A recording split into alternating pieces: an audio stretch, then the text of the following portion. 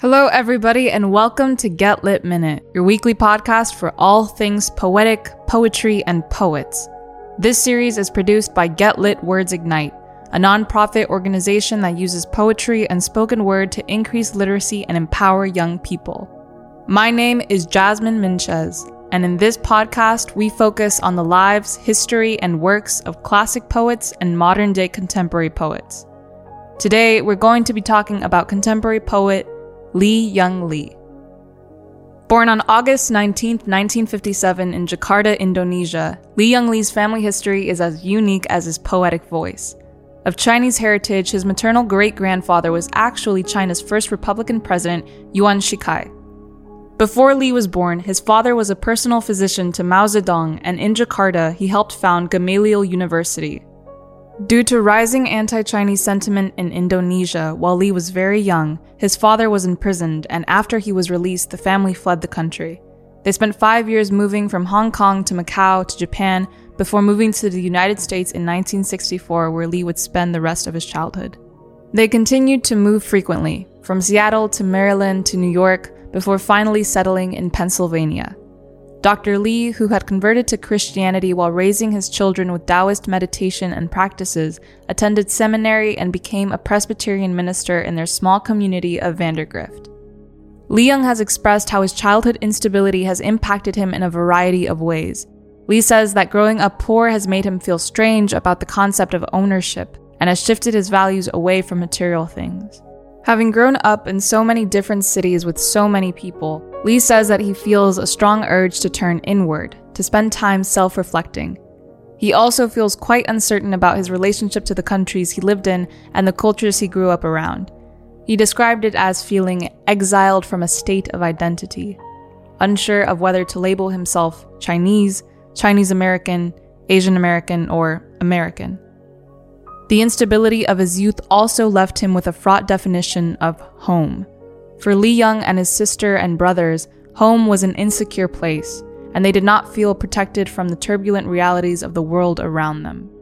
Quote, "When I look at the world we live in today, I see that my family and I aren't a special case, but standard and the majority.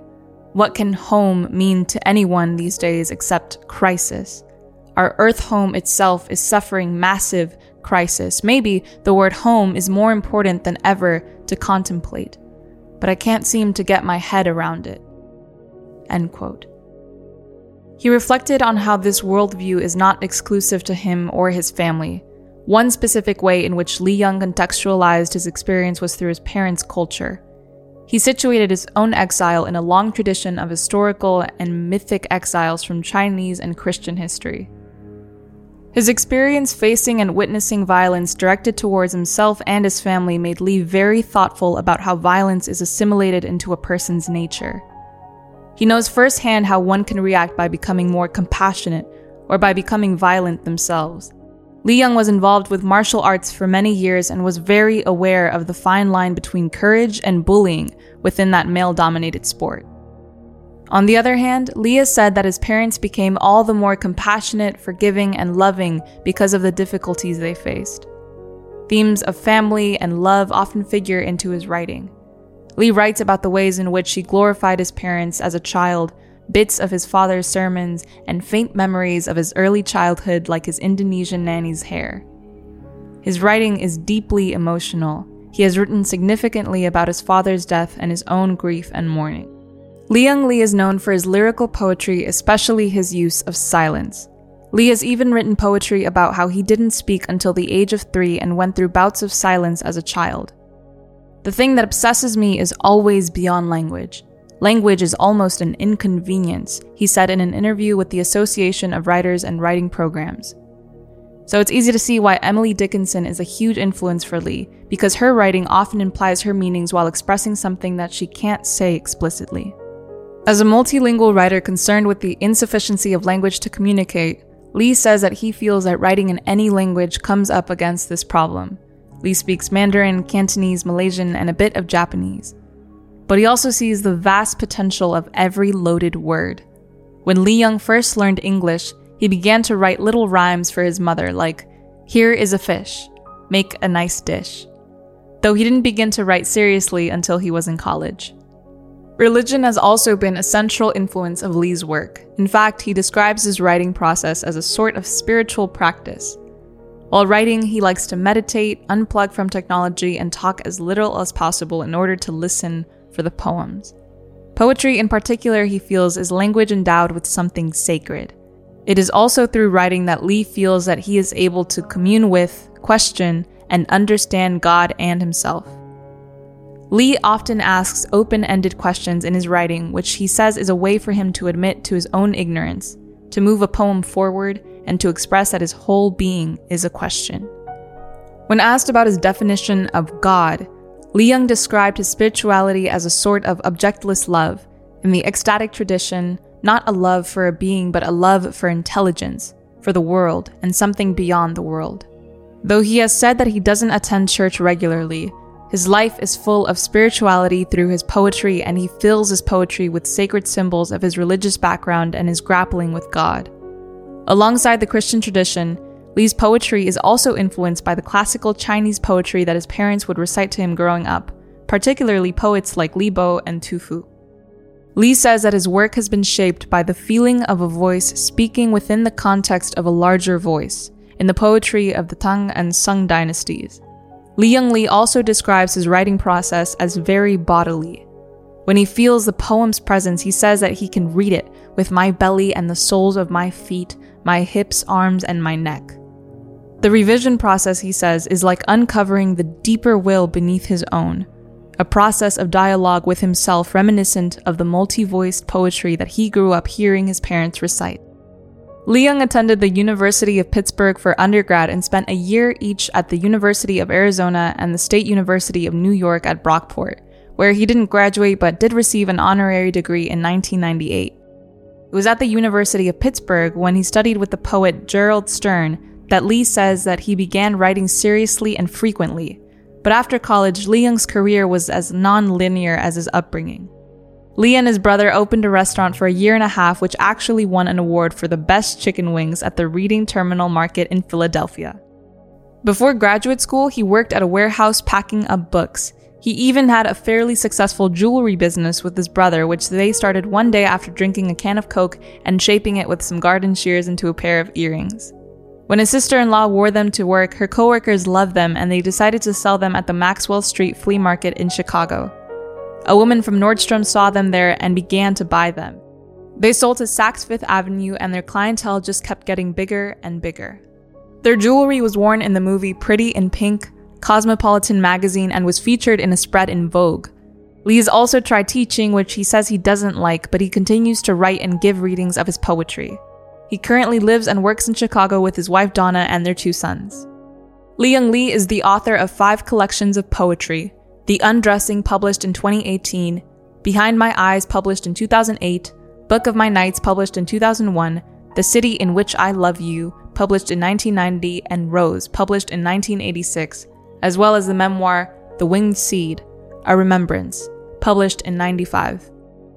He is the recipient of a Delmore Schwartz Memorial Poetry Award, a Laughlin Award, a William Carlos Williams Award, an American Book Award, a Lannan Literary Award, the Penn Oakland Josephine Miles Award, the I.B. Lavin Award, 3 Pushcart Prizes, and a Whiting Writers Award. He has also been the recipient of fellowships from the Academy of American Poets and the Guggenheim Foundation, and grants from the Illinois Arts Council, the Commonwealth of Pennsylvania, the Pennsylvania Council on the Arts, and the National Endowment for the Arts.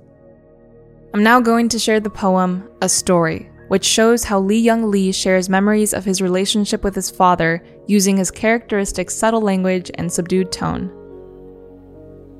This is A Story by Lee Young Lee.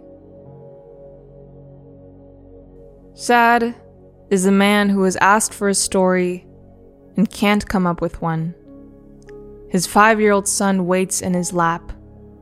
Not the same story, Baba. A new one. The man rubs his chin, scratches his ear. In a room full of books in a world of stories, he can recall not one, and soon he thinks the boy will give up on his father. Already the man lives far ahead. He sees the day this boy will go. Don't go. Hear the alligator story, the angel story once more. You love the spider story. You laugh at the spider. Let me tell it. But the boy is packing his shirts. He is looking for his keys. Are you a god? The man screams. That I sit mute before you? Am I a god that I should never disappoint? But the boy is here. Please, Baba, a story? It is an emotional rather than logical equation, an earthly rather than heavenly one, which posits that a boy's supplications and a father's love add up to silence. This free verse narrative is a heavenly display of Lee's Vitruvian man-like mind. Between stories of fairy tales and future hardship, Lee catalogs the irony of human relationships in magnifying the one between a father and his son.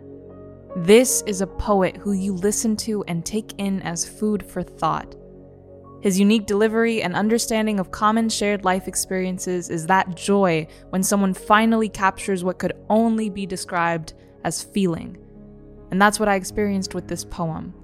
In an age where the comfort and naivety of youth is all I have known, the innate longing for what's beyond the only place I have called home is a troubling one.